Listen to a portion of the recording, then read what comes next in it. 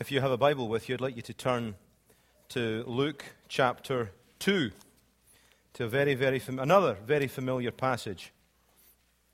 We're actually going to be skipping around a lot. You can follow along or not. We're going to be doing a lot of traveling through the Old Testament today, so if you choose to simply listen today, that's perfectly fine. But we're going to begin with this very familiar story from Luke. Luke chapter 2, verses 1 through 7.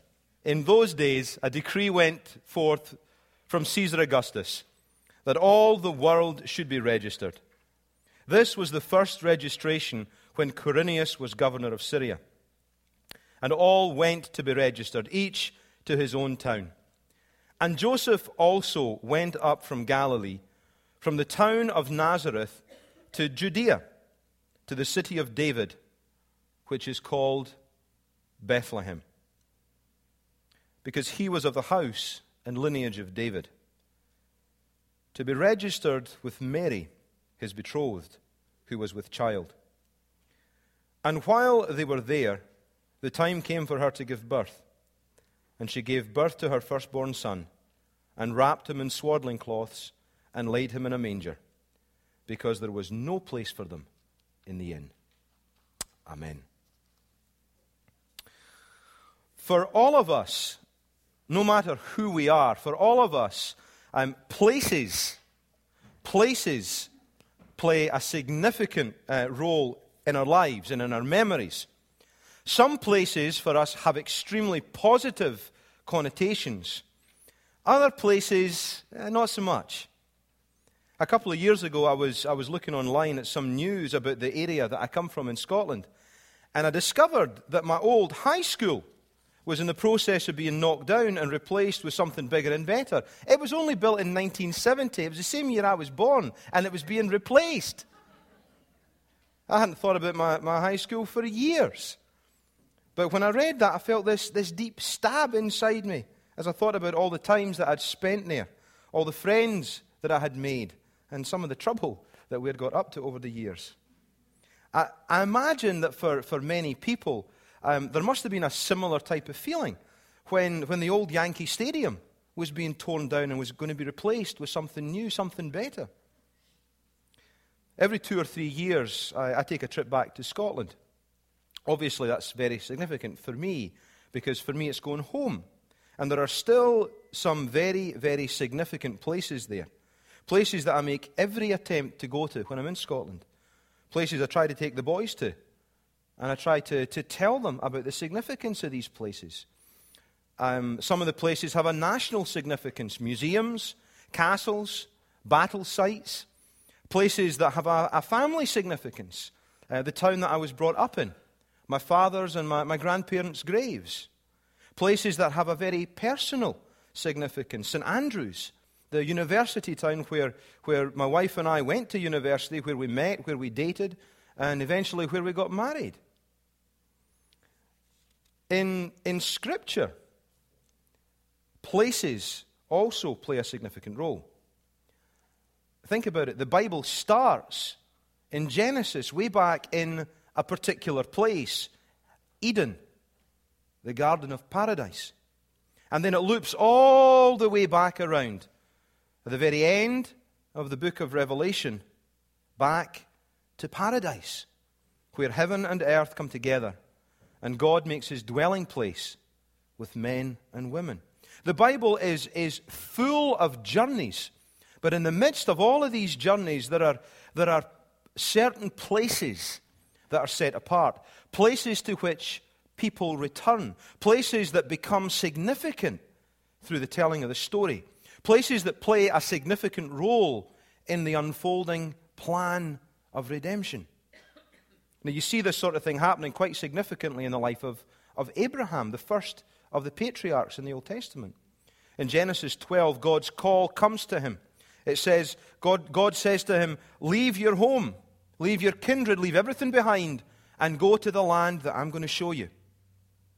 And Scripture says that Abraham left just as God told him. Now, it's interesting in the telling of the story that when Abraham reached certain places in the journey, he would stop. He would build an altar in that place, and he would worship the Lord. And then after a time, he would move on again. And then he would stop. And then he would build an altar. And then he would worship. And then he would move on again. And then he would, and it goes on, and it goes on. And many of these places of worship were places that were returned to again and again and again, not just in Abraham's life, but also in the lives of the patriarchs, also in the lives of the children of Israel as well. In the telling of the story, we're told Abraham journeyed by stages. It literally means that he pulled up his tent pegs. They were a nomadic, kind of Bedouin type of people. They were constantly moving, but they were moving in a particular direction, leaving behind them a clear path of places of worship. Other places in the Bible that played a significant role were grave sites. Even to this day, two of the most holy sites in Judaism are graves. Now, the first most holy site is not a grave. Most of us are familiar with it. It's the Wailing Wall in Jerusalem, part of the foundations of Herod's temple. We're familiar with the images of the Hasidic men standing in front of the wall, bowing in prayer. That's obviously not a grave. But the second most holy site is a grave. It's called the Cave of Machpelah, or the Cave of the Patriarchs. And it's where the Bible says that Abraham, Isaac, and Jacob are buried. It's located close to Hebron. And as you might imagine, it too is a place of significant pilgrimage. But it's the third place that we're actually interested in today. And this place is another grave. It's the grave of Rachel.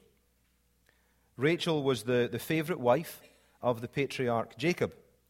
He was also married to Rachel's older sister Leah. They were allowed to do that in those days, kind of like Mormons, but different. It was whatever. It was the girl's father's trickery that brought about this situation where Rachel and Leah both ended up married to Jacob. And if you look later at Genesis 29, you can see that story. Leah was extremely fruitful. She bore Jacob many children, but not so much Rachel. It was many, many years before she bore Jacob any children. She went through much hardship and much sorrow, but eventually she gave birth to a boy called Joseph, who became Jacob's favorite son. We know him because of his coat, many colors. And you can read Joseph's story at the end of the book of Genesis. But sometime later, Rachel found herself expecting again. They were traveling during her pregnancy, and she went into labor. And in Genesis 35 and verse 16, we're told that she had a hard labor. And she actually died during childbirth. This second child was Benjamin. Now, why is her tomb significant to us today? It's not just because it's recognized as the third holiest site in Judaism, but it's because of where it is. Genesis 35 and 19 tells us where it is. It says, "So Rachel died, and she was buried on the way to Ephrath," that is Bethlehem. Jacob erected a pillar in her memory, and there's a place of worship there today, on the outskirts of the city of Bethlehem. So from the very earliest times in the history of God's dealings with people, Bethlehem has played a significant part. It's been a place of pilgrimage, a holy place from the very beginning of the story. Now what we're going to do today is to look at this place, this Bethlehem, and try and learn some more about its significance, and see how of all the possible places the Messiah could have been born, Bethlehem in Judea was the one place that it really had to be.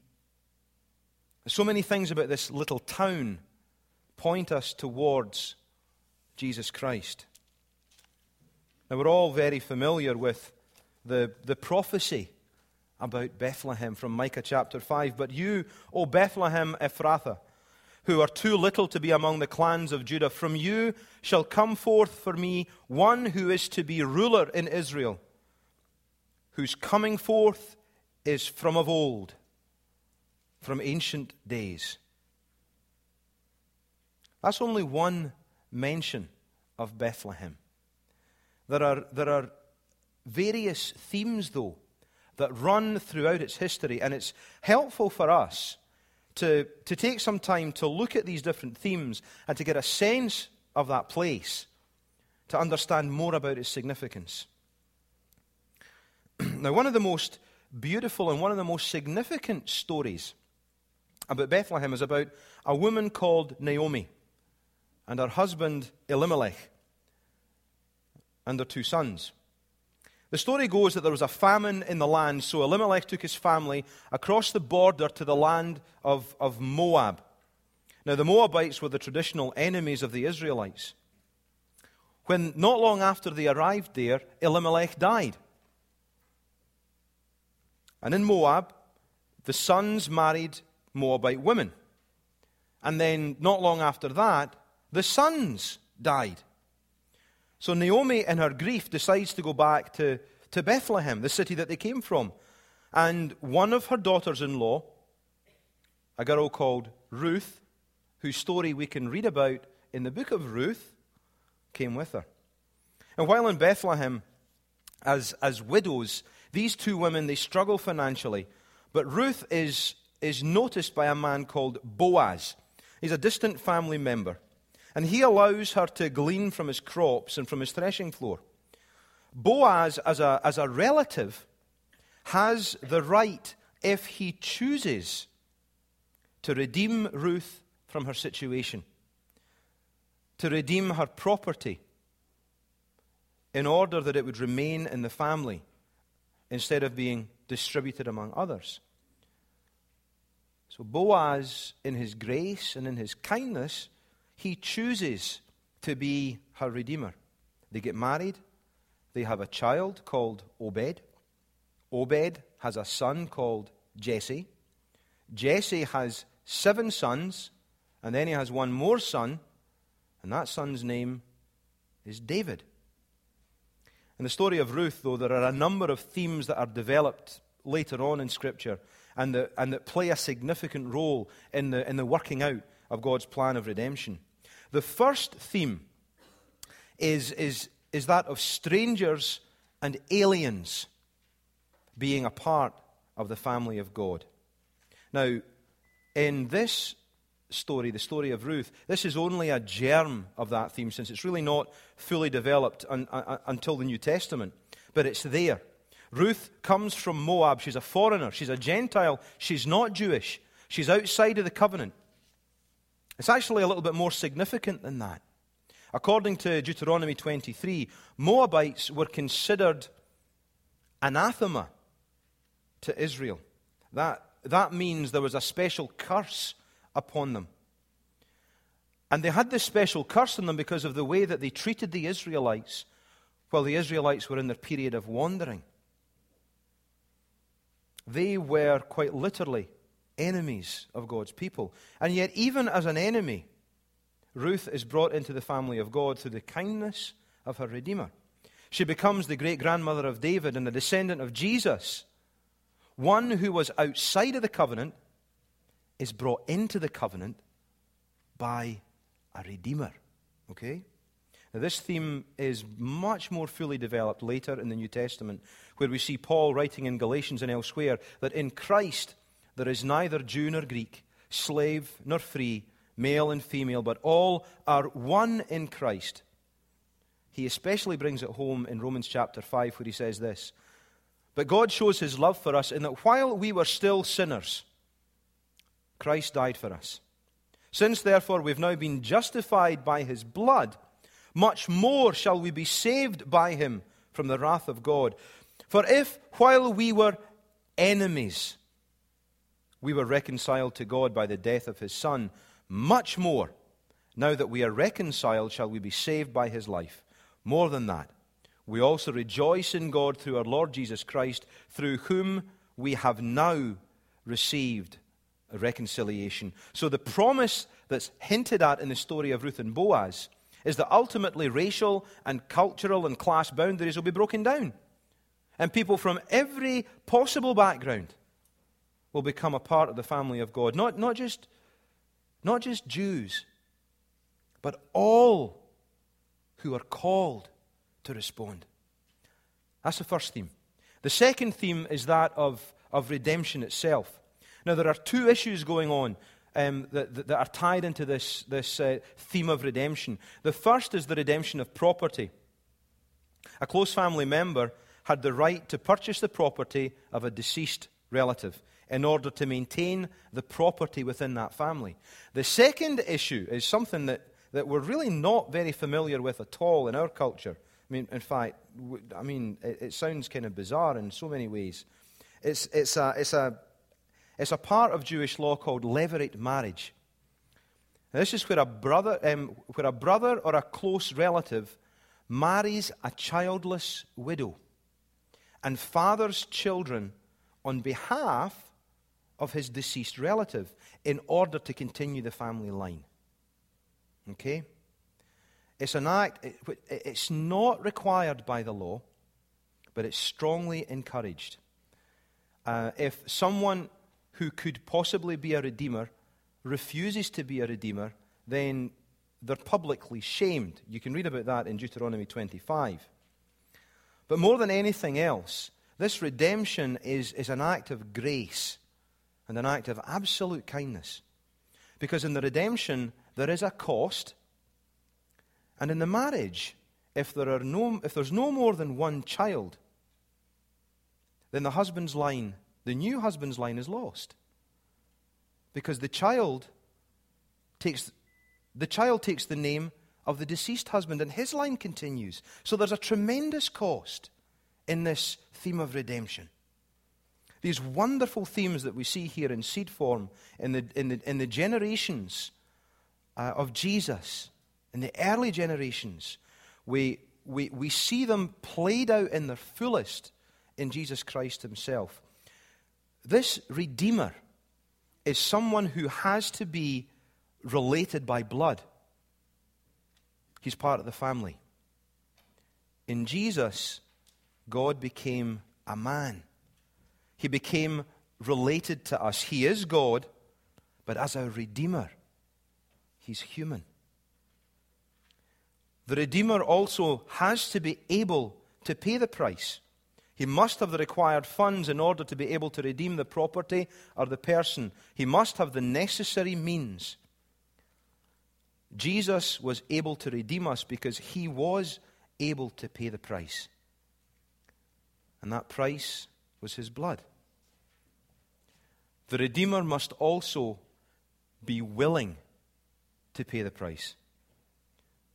It is possible, as I mentioned, it is possible for the kinsman to refuse to redeem. So if someone is going to be redeemed, it will require a willingness on the part of the Redeemer.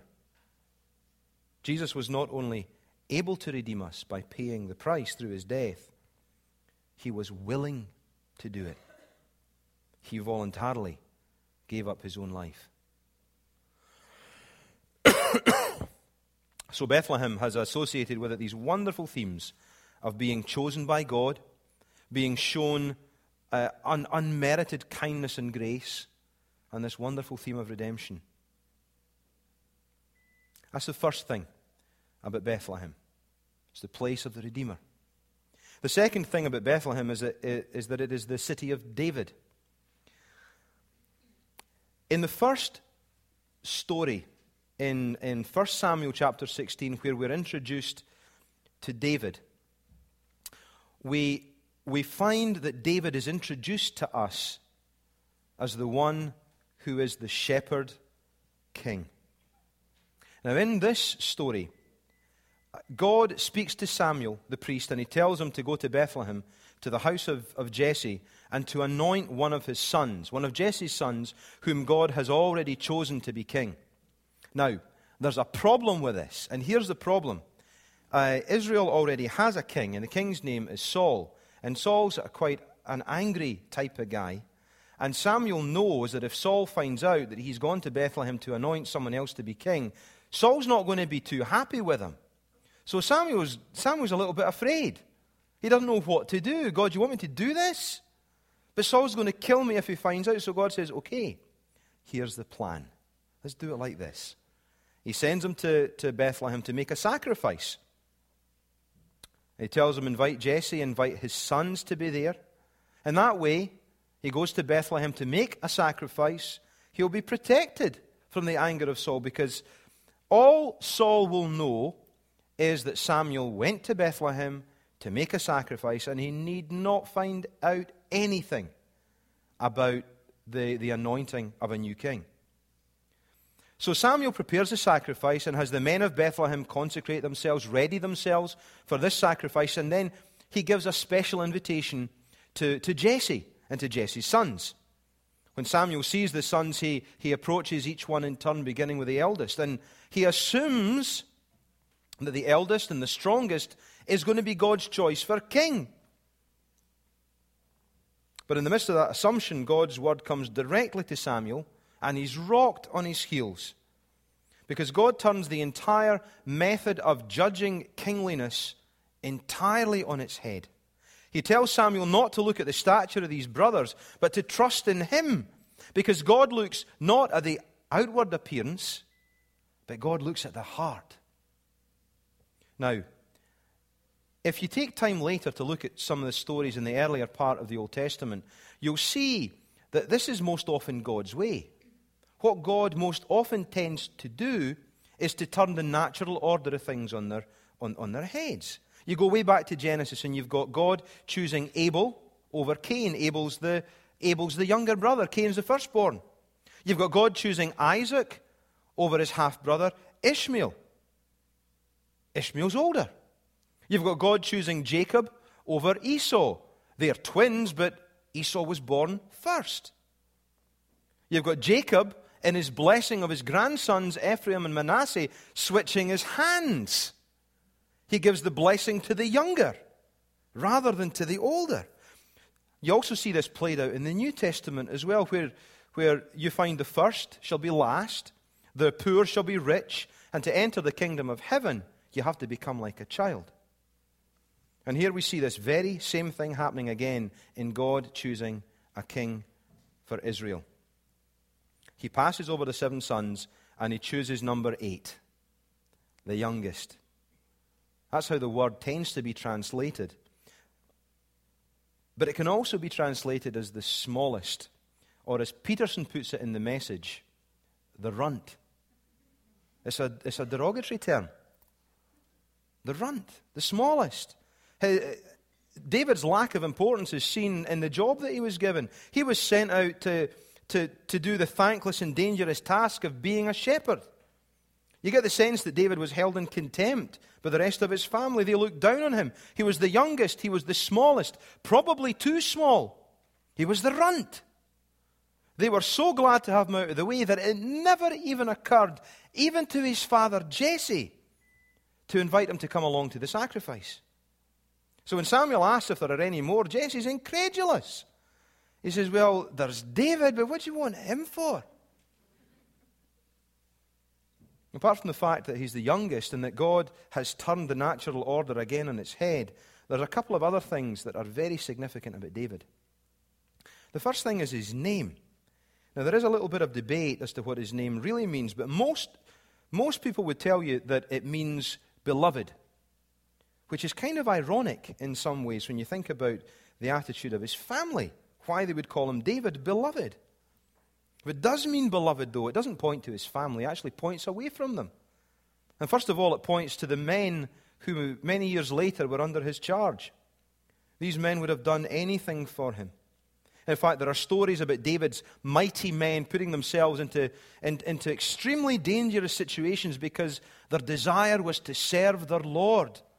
David, their beloved. But it does more than that. It points beyond even them, and it points to the one who loves him and has chosen him. God himself. The one who is rejected is chosen and set apart by God.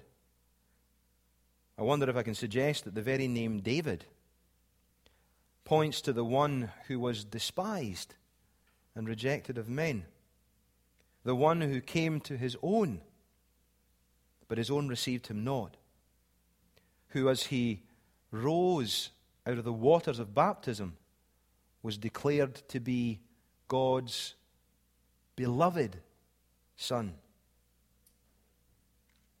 That's the first thing.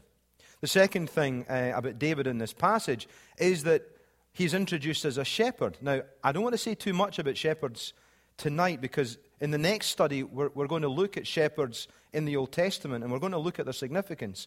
But let me simply say that according to 1 Chronicles 11 and verse 2, when David was publicly anointed king in Hebron, God told him through Nathan the prophet that he would be the shepherd and prince of God's people Israel. He was to be the shepherd king, not just the shepherd who became a king. He was to be the shepherd king. He was beloved, and he loved his people as a shepherd loves and tends his sheep. Again, this points beyond itself, doesn't it? And it shows us the one who was the good shepherd, who would lay down his life for his sheep. That's the second thing. The third thing that's significant, believe it or not, is David's place in the birth order. Now, don't worry, I'm not going to go down the whole family systems path. Don't worry about it. But it is significant where he is in the birth order. He was the 8th son. Now, numbers are not always significant in Scripture, but sometimes they are. There are some numbers that have a very, very deep significance. I mean, we all know the big one, don't we? 666. The number of the beast. You know that number? 666. It's based on the number 6, which is the number for imperfection. It's 1 less than 7, which is the number for perfection and for completion. In 7 days, God created the heavens and the earth. There's the number 40. It's the number that represents so often preparation.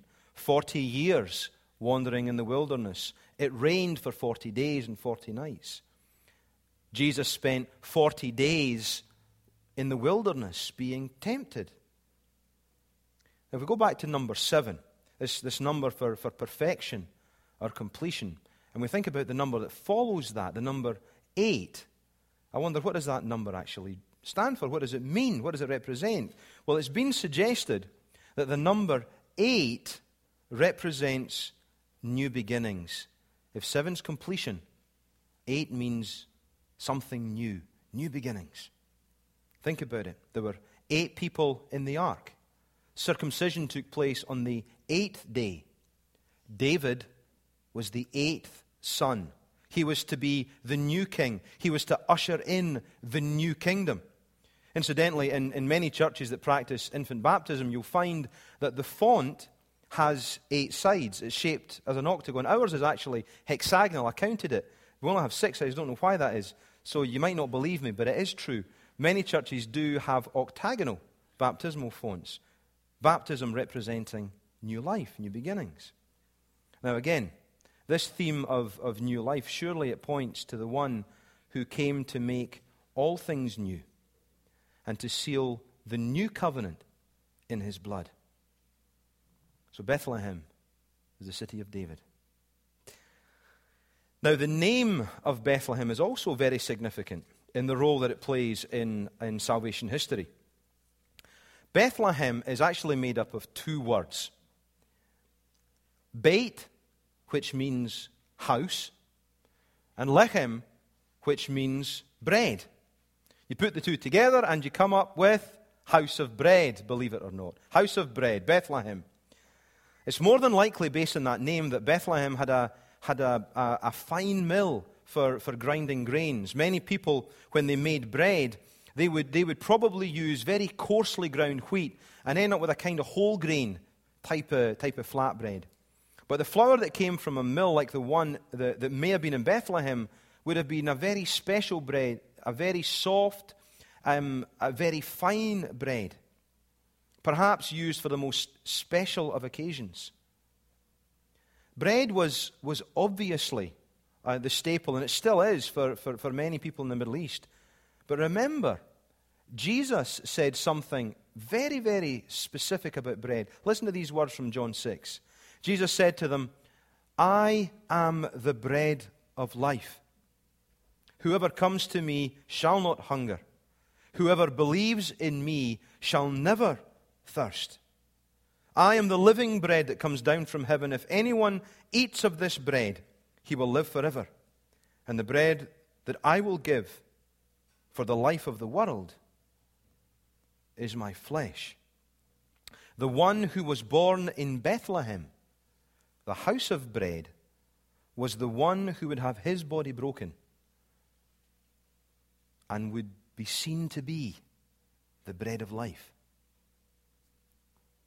Bethlehem, the house of bread. There's one more aspect to the story of Bethlehem that Willie Barclay reminds us of in his commentary on Luke's Gospel. In his comments about the shepherds in the fields of Bethlehem, he says this: "In all likelihood, these were very special shepherds. In the temple, morning and evening, an unblemished lamb was offered as a sacrifice to God. To see that the supply of perfect offerings was always available, the temple authorities had their own private flocks. And we know that these flocks were pastured near Bethlehem. It's most likely that these shepherds were in charge of the flocks from which the temple offerings were chosen.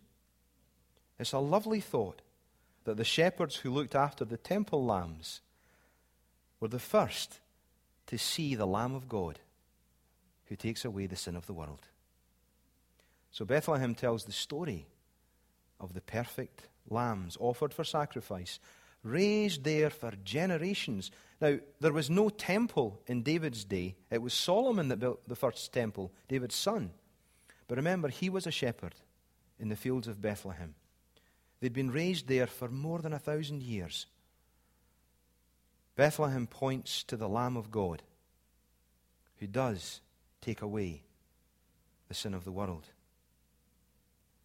Now, today in the center of the city of Bethlehem, there's a church that was first built in the 4th century called the Church of the Nativity. It was added to in the 6th century and during the period of the Crusades. What stands today is a structure that's been in place for more than 1,700 years. It's been a place of continuous worship during that time. During the Crusades, the first king of Jerusalem was actually crowned in the Church of the Nativity. Now, one of the most striking features about this church is not how ornate it is, but in fact quite the opposite. It's the entranceway to this church from Manger Square.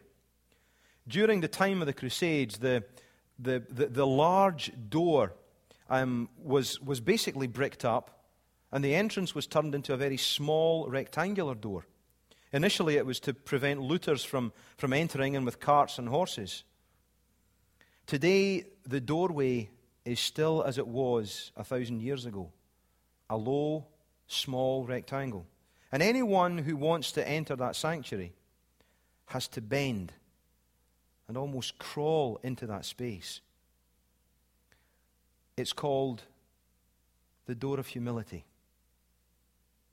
The door of humility. To approach the place of the birth of Christ, we have to bow and we have to enter with a humble heart. So the story of Bethlehem is a story of pilgrimage. It tells the story of one who redeems. It points to the God who turns everything on its head, of the one who is God's beloved, who has a shepherd's heart for the people of God and hints at an expectation for God to do new things. It tells us of the one who is the bread of life, who is the Lamb of God. And as we approach this place, and especially as we approach the one to whom it points, we have to bow and we have to humble ourselves. Amen.